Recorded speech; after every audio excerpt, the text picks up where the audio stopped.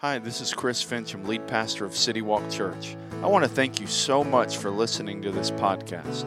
If you don't already know, the best way to stay connected with City Walk Church is with our app. Just go to your device's app store and search City Walk Church to find it. Whether you've been a longtime follower of Jesus or you're just investigating faith, our hope is that this message will help you take your next step in that journey. If you're in the area, we would love to have you come join us in person. For more information or to plan your visit, check us out at citywalkchurch.com or on social media at WeAreCityWalkCA. Good morning, City Walk Church. How are we doing this morning? All right. Well, I am glad that you're here, and as several people have said, this is our first of what we'll probably do about once a quarter, a family service. And so we're so excited to have the young people in here. They'll help keep mom and dad awake and grandma and grandpa awake during this time. So that's going to be fun. And then like they said, we got some popsicles afterwards. Well, I don't know if you've noticed, but we are about halfway through 2019. And so if you're a Christmas fan like I am, you're already starting to dust off some of it. My wife hates this, but I try to sneak in a few Christmas songs even in the month of July. And I know it's illegal and you're not supposed to until like at least November. But we're halfway through, and it seems like it's gone very quickly through 2019. And if you're a goal setter, and if you set out at the beginning of this year for some goals, if there were some pounds you were trying to lose, or some money you were trying to save, or maybe some other goals that you had, man, you're halfway through the year, and so you get a chance to evaluate and say, you know what, I threw the towel in on that one about February, and I ain't picking that one back up. Or maybe it's a time for you to evaluate and say, man, I'm doing really good, and I'm going to keep and finish this year strong. One of the goals that I promise you didn't make for 2019 was you did not make a goal to be more ordinary in 2019 than you were in 2018. No, nobody here, in fact, no one ever wants to be, nobody in here said, you know what, if I could sit the bench about 15% more of the time on my team than I did last year, if I could not do well and I could just fit in and be ordinary, that's what my goal is. If I know I made a B plus average last year, but you know what? That's a little bit too, I stood out too much. So I'd like to, if I could just get to a C average for this year, that's really, or business. You know what? I made this much. If I can make about 15% less this year, then I'd love that. I just want to fit in and kind of be ordinary. Nobody sets out at the beginning of the year to be ordinary. Nobody wants to be ordinary. That's why on social media, you will take a picture 5 times to get just the right angle so that you don't seem ordinary and your spontaneous picture looks great.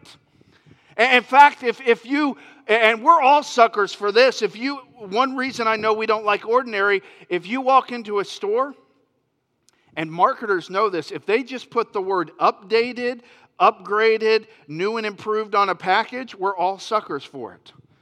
Like, we don't want the old version, we want the one, and it might be like the same thing, they just put a different package on it, but we don't want the ordinary one, we want the upgraded version, we want the new and improved version. We don't want a vacation in ordinary. When you set out to book your vacation this year, you didn't say, you know what, let's find the ugliest place. Is there any roaches in that Airbnb? If so, we'd probably like to do that one. We just want the basic one, nothing special. No, you want a beach in the background or some beautiful mountains. You're looking for something that's not ordinary. If you're married, you didn't want to marry ordinary. That's why when you were on and it sounds bad to say the prowl, but that's what you probably, you were looking, you weren't, let me see if you're dude, let me see the person that just seems normal, not really pretty, and let me find that person, and that's the one I'm going after. No, like for me, and I've told some of you our story, man, I chased Lori down at college.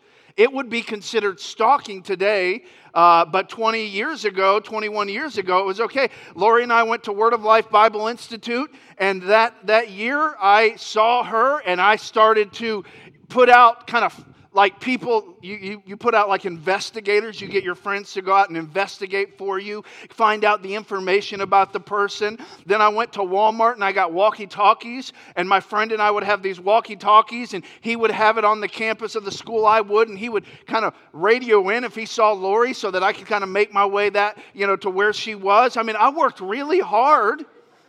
And now you're like, I don't know if I want to come to this church anymore. Why am I letting my children in here? But hey, it was good for that day. I mean, there's different game now that you can do, but that for me, that was good. And so obviously it worked. 3 kids later, things are going pretty well. But again, you don't want to be ordinary. You don't want to live in ordinary. You don't want to marry ordinary. You don't want to buy ordinary. You're looking to be extraordinary in some way in your life. Yet, and you know this, in our effort to be extraordinary, in our effort to be different, many times we're pretty ordinary. In our effort to take just the right picture, we end up being just like everybody else. In our effort to make just the right amount of money, we end up kind of fitting in with everybody else. And in our effort to be different, we find ourselves fairly ordinary. It doesn't have to be that way.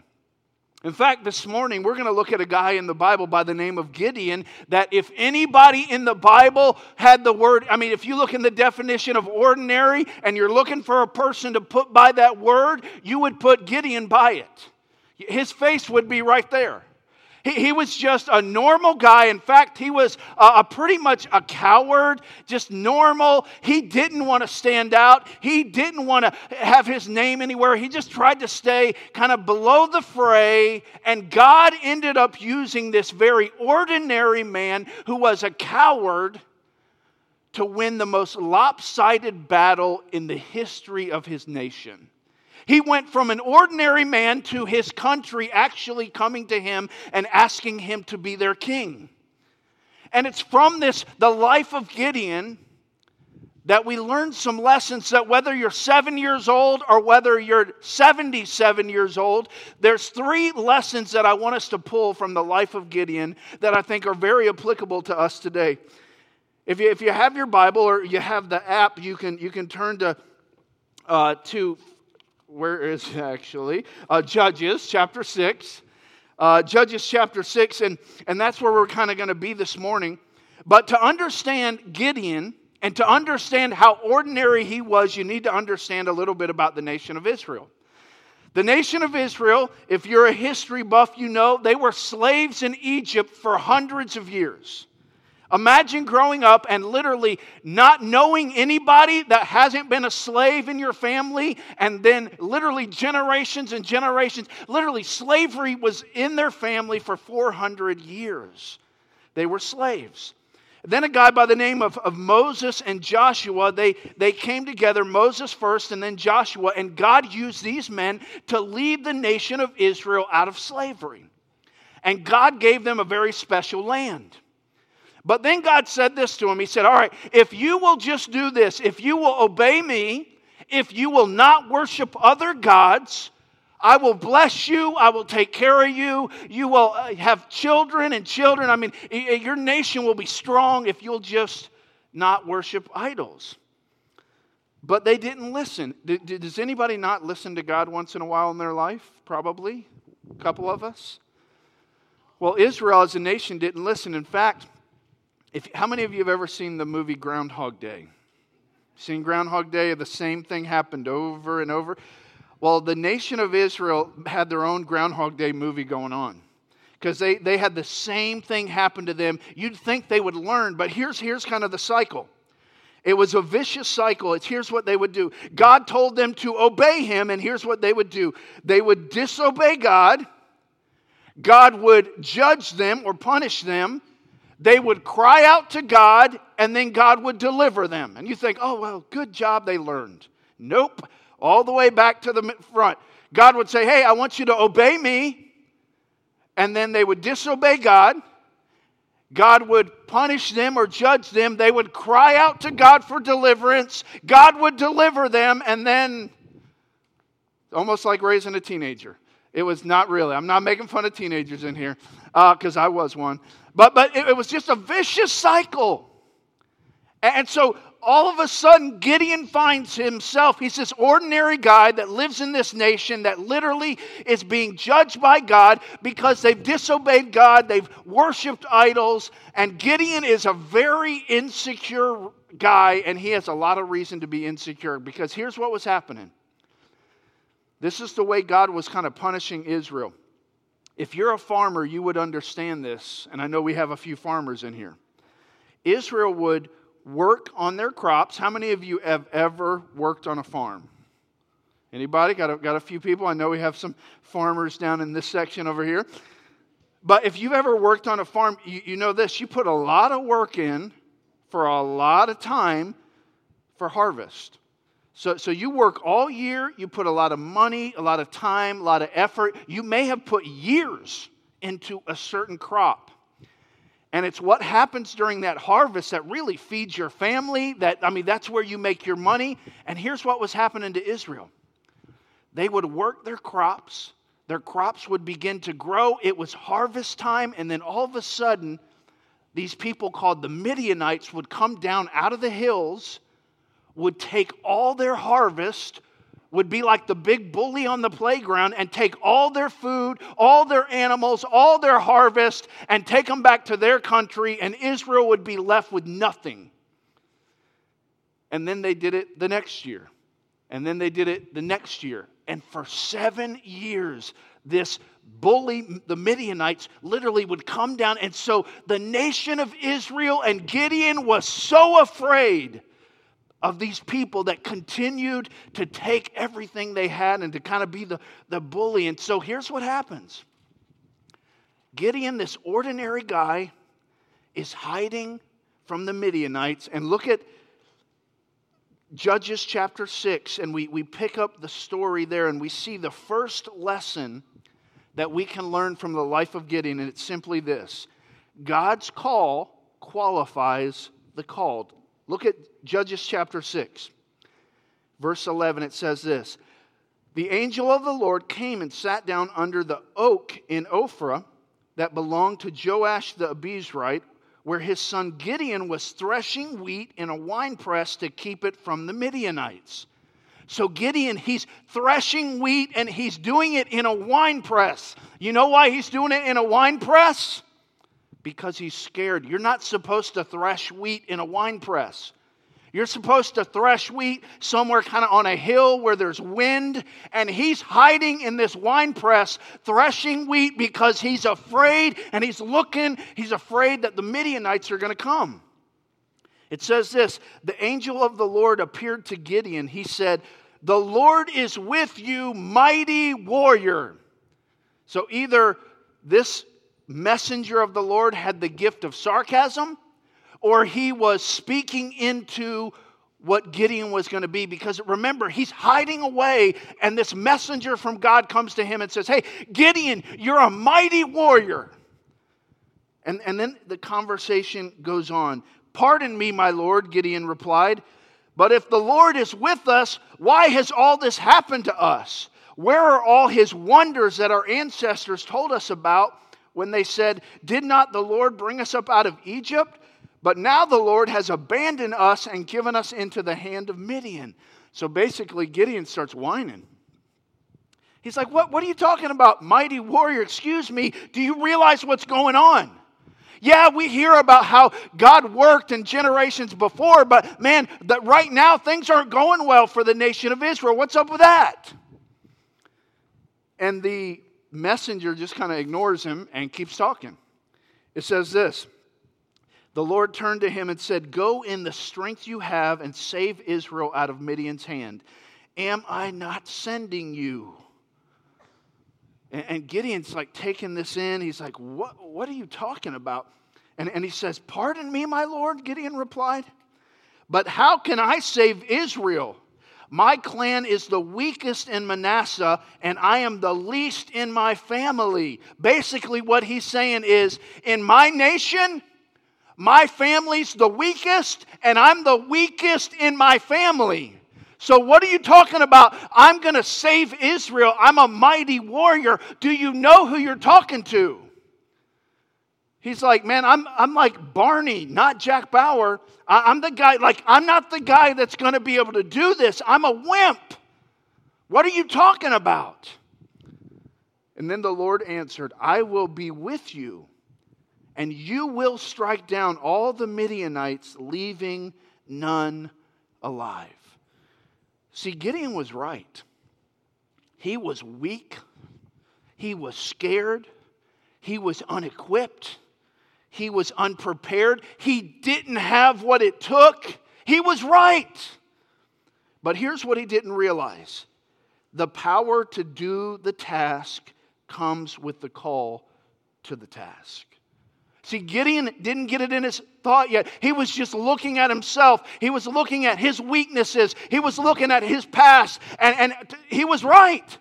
He was a wimp. Nobody was afraid of him.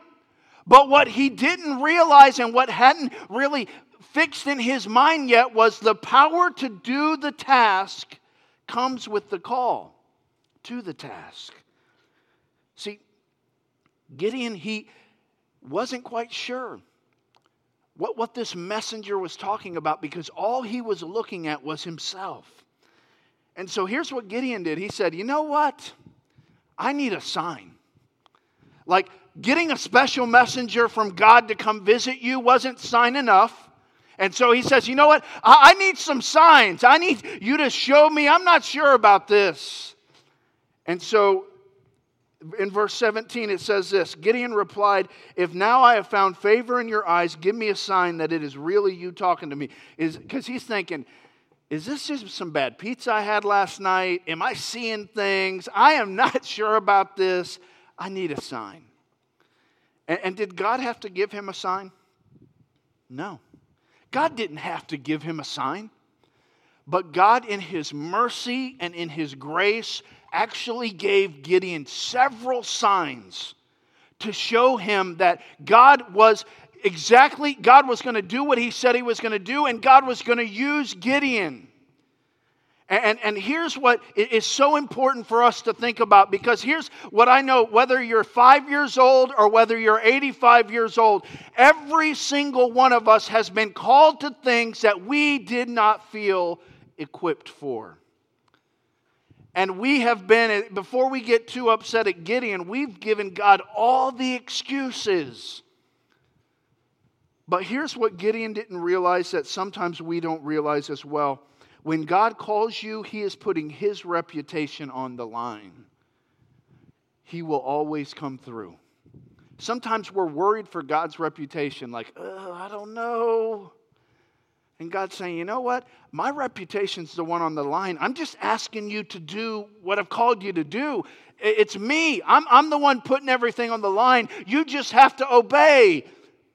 And so the first thing that we learn as we look at this ordinary guy that God used in an extraordinary way is that God's call qualifies the called.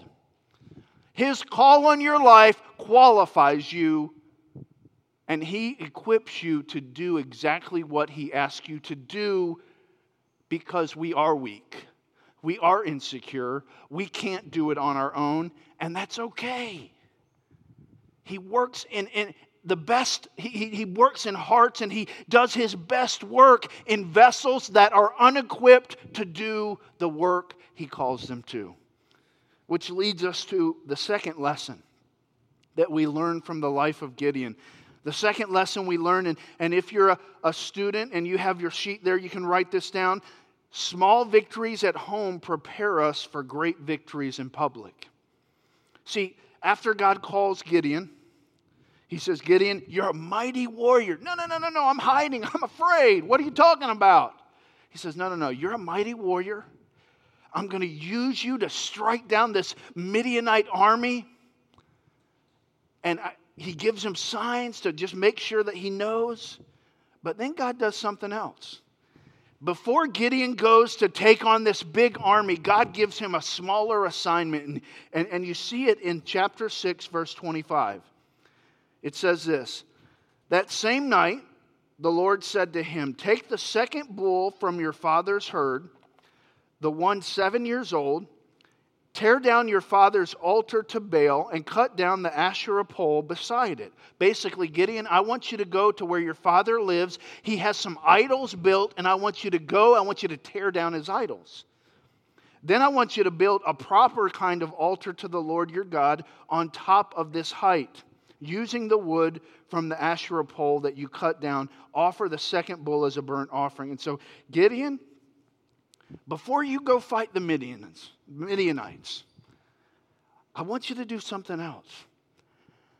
You remember your house? You remember where your dad has that idol to Baal and to Asherah, that idol there? I want you to go. I want you to tear that down.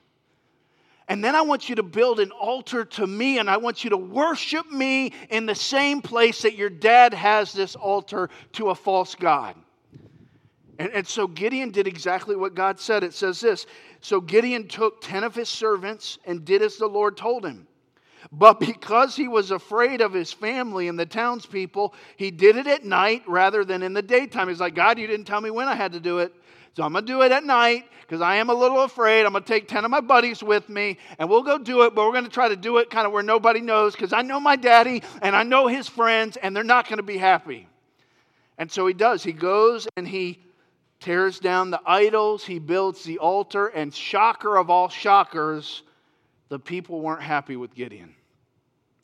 Just like he thought, he became a wanted man. In fact, his daddy's friends came to him and said, hey, we want to go kill your son because look what he's done. He's tore down our idols. He's made a mess here. He needs to be killed. He's a wanted man. We're going to go get him. And here's Gideon's dad. He was a quick thinker. And here's what his dad said. He said, hey, let Baal take care of himself. If Baal's unhappy that his idol got tore down, if this false god's unhappy, we'll let Baal take care of my son. You leave my son alone. If Baal's all that you think he is, he'll be all right. And so they're like, oh yeah, that's probably true. And so they left Gideon alone. But here's what's interesting. See, and if you're not careful, we'll miss this in the story. I wrote this in my notes. It is an evidence of God's grace that He tasks us with small assignments before He tasks us with facing down an army. It's an evidence of how much God loves us and His grace to us that He would give us small assignments, just like this, before He asks us to face down an army. And if you look throughout Scripture, all throughout Scripture, you see this. You see David, before he became king, he killed Goliath. Before he killed Goliath, he killed a lion and a bear. Before he killed a lion and a bear, he faithfully took care of his dad's sheep. You see all throughout Scripture how God, in His grace, does not ask us to do something that's going to scare us too much, and actually gives us small assignments to be faithful with to prepare us for what He has for us in the future. And that's exactly what He did here with Gideon. Like, did God really need him to go tear down an idol? Like, there's an army out here that's going to take all of our crops. I think the idol will be okay. But before God had Gideon go tear or kill the army and kind of destroy it, He said, Gideon, you're not ready. I want you to do something that seems small compared to taking on this army. I want you to do that. And then you'll be ready. And so what's neat is Gideon's little scared, afraid, go in the middle of the night and tear down the altar. His obedience to this small thing is actually what inspired other people to join him to fight the Midianites. It says this in verse 34. Then the Spirit of the Lord came on Gideon, and he blew a trumpet, summoning the Abiezrites to follow him. He sent messengers throughout Manasseh, calling them to arms, and also into Asher, Zebulun, and Naphtali, so that they too went up to meet them. Have you ever noticed this? People want to be brave, but nobody wants to be brave first. Have you noticed that? People want to be brave. They want to be a part of something bigger than them. They don't want to be afraid. They want to have courage. They just don't want to go first. And so Gideon's obedience to God in this small thing of taking down this altar, now as he put the call out, inspired all these other people to say, all right, we'll join. We've been waiting for somebody to be brave. We've been waiting for somebody to step out. And we're going to join. And it's Gideon's obedience in the small things that inspired others to join him. I wrote this in my notes. Quiet faithfulness to God's call has the potential to inspire a movement. Sometimes, and every single one of us deals with this. You're a mom at home. You're taking care of kids. You're wiping noses and backsides, and you're day in, day out, you're doing that, and you're thinking, man. And it's those faithful moments that nobody else sees that God may use to do something that is much bigger than anything we could ever imagine. You're faithful at your job. You're doing something at your job that you don't love to do. And honestly, if you slacked off, nobody would know about it.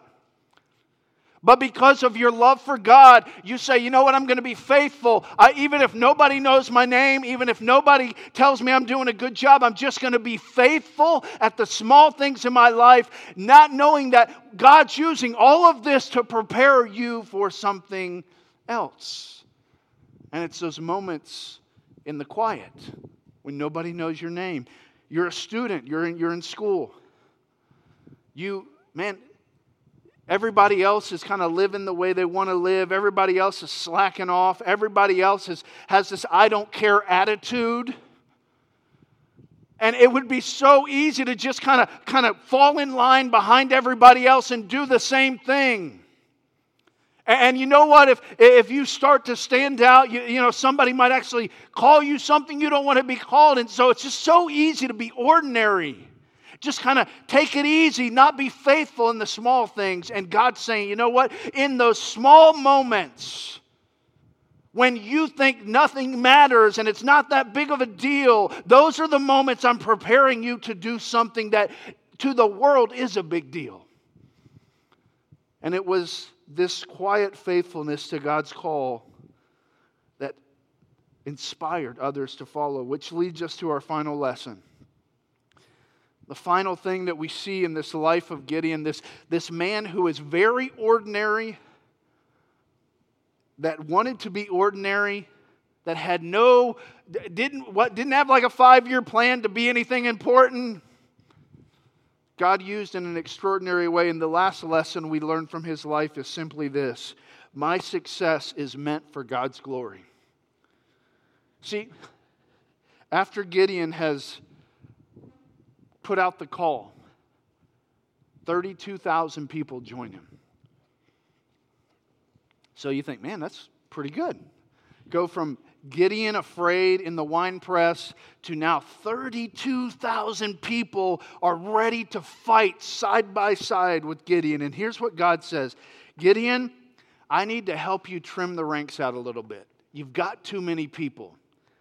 And so it says this in verse 2 of chapter 7. It says, the Lord said to Gideon, you have too many men.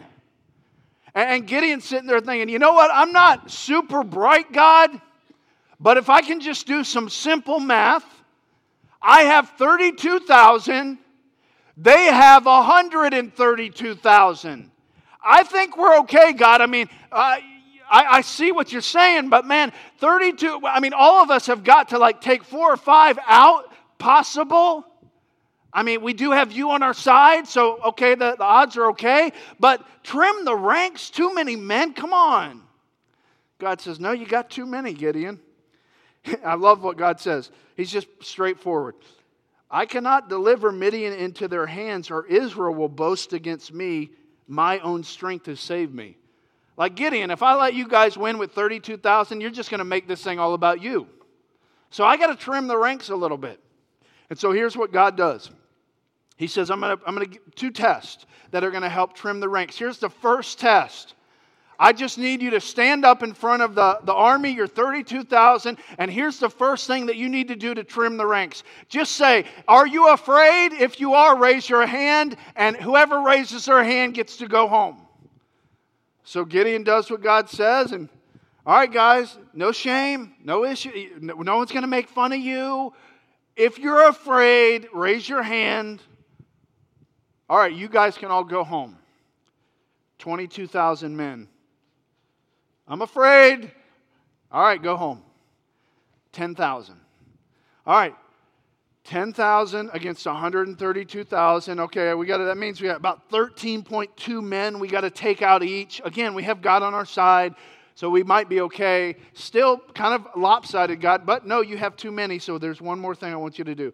I want you to take your 10,000 men, and I want you to go around the lake or river, and I want you to let the men get a drink, and according to how they get down and get water into their mouth, I'm going to use that to show you who else needs to go home. All right, God, whatever. And so, all right, guys, here, get some water.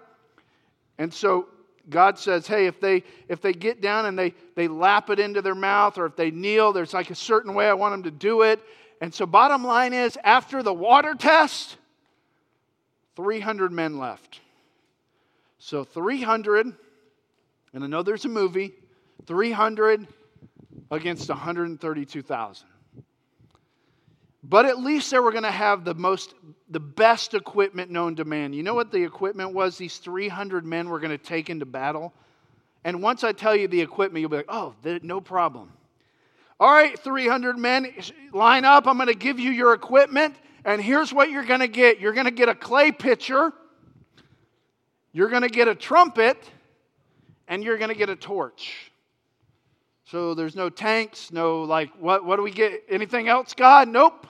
Line up, pitcher, and you guys from the south will put a little sweet tea in it. You'll be good to go. So you get your pitcher, you get your trumpet, and you get your torch.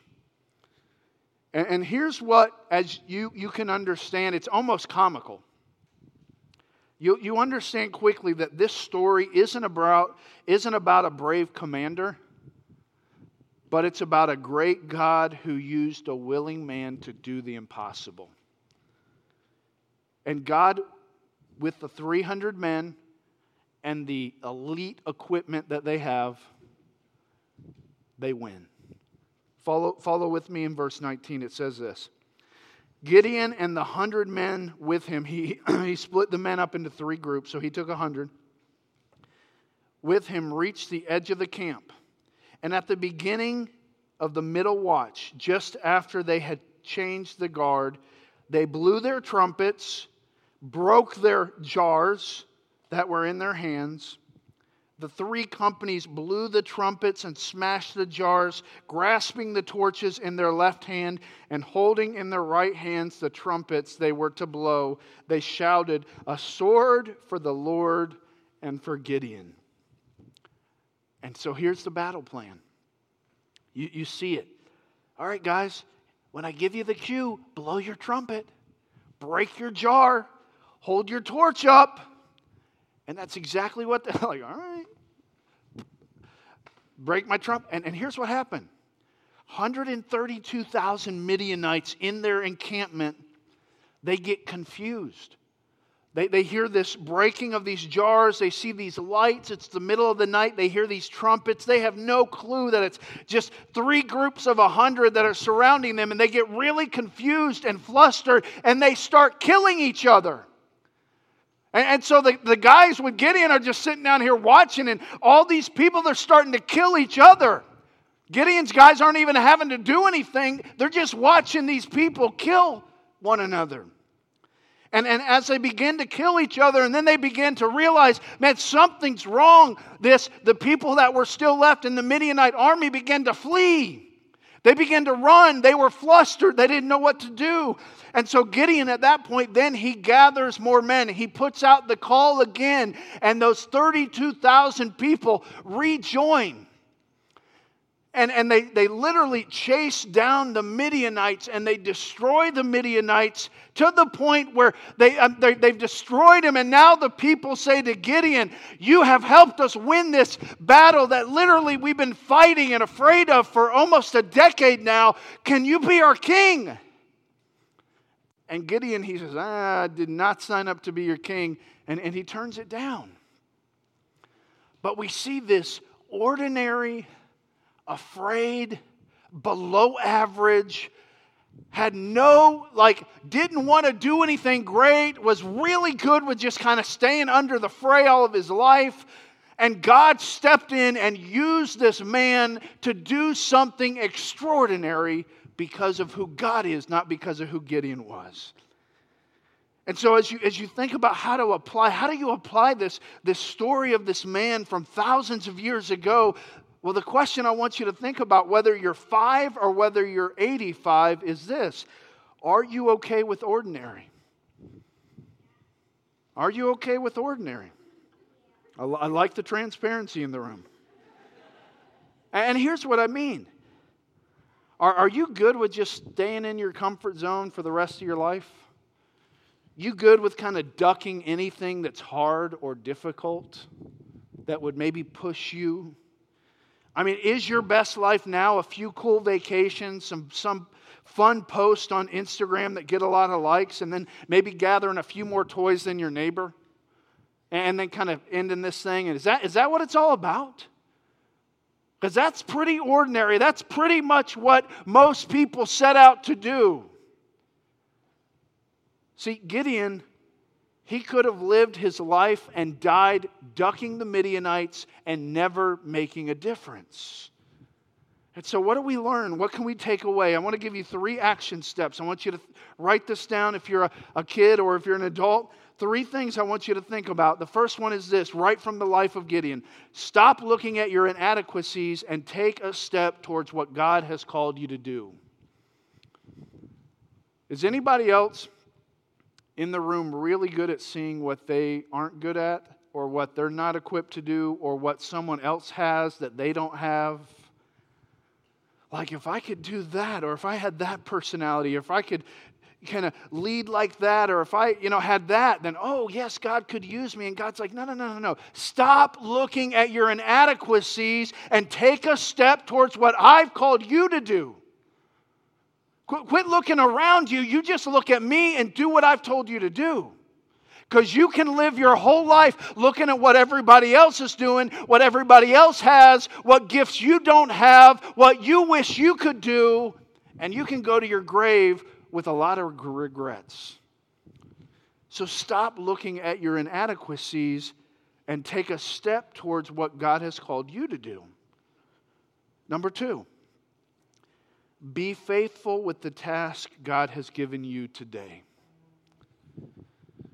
Don't raise your hand. Is anybody bored with the task God's given them today?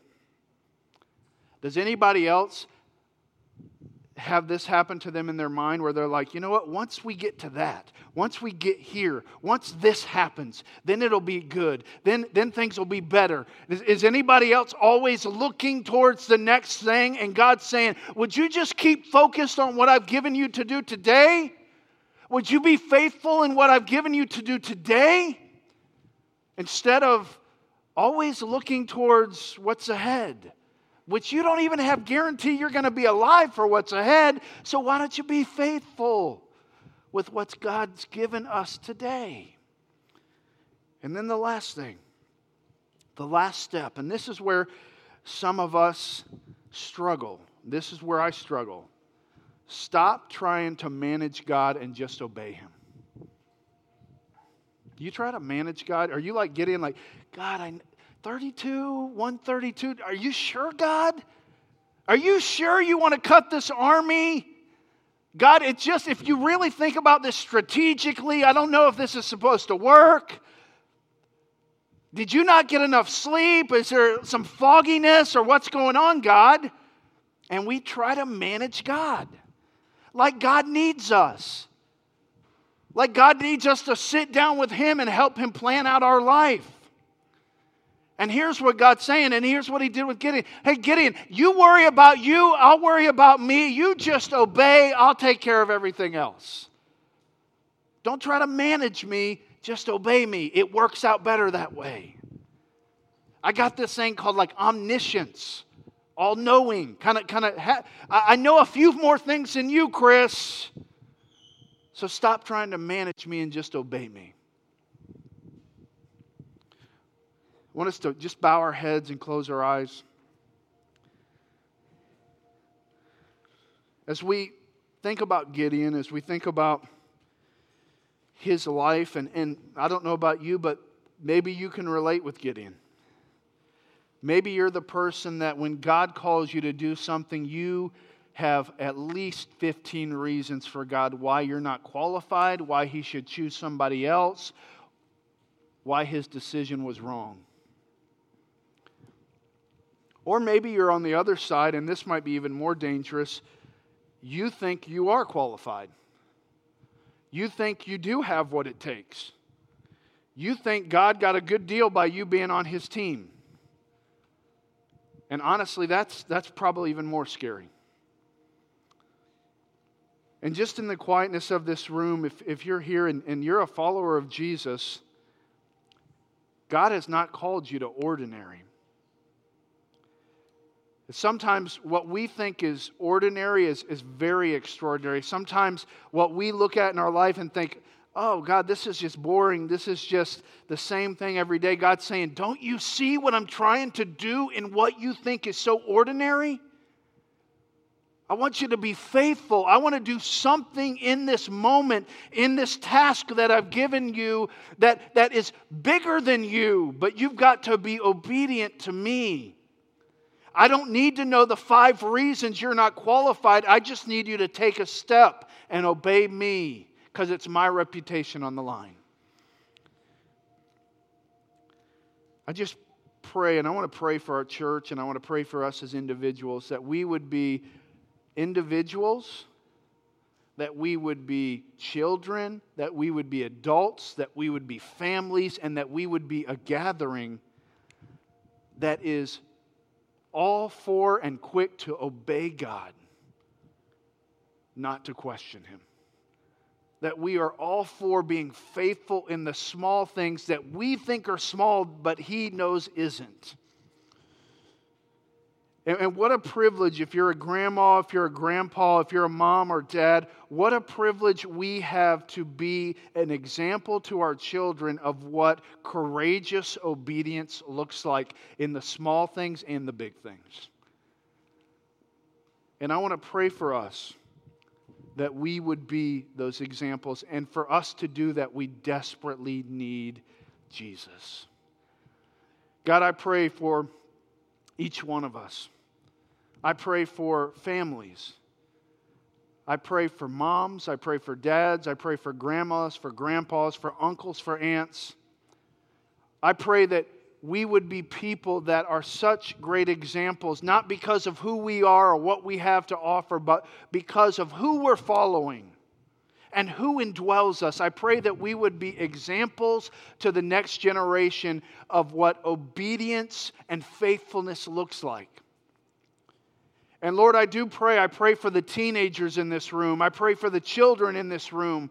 God, I pray that you would, at an early age, inspire them to be obedient to you. I pray that they would look past what this world has to offer and that they would look to what you've called them to do. And God, we pray that you would use the children and teenagers in this room to mark this city, this state, and this world for your kingdom. And Lord, we're so thankful for your gracious mercy in allowing us to be a part of what you're doing.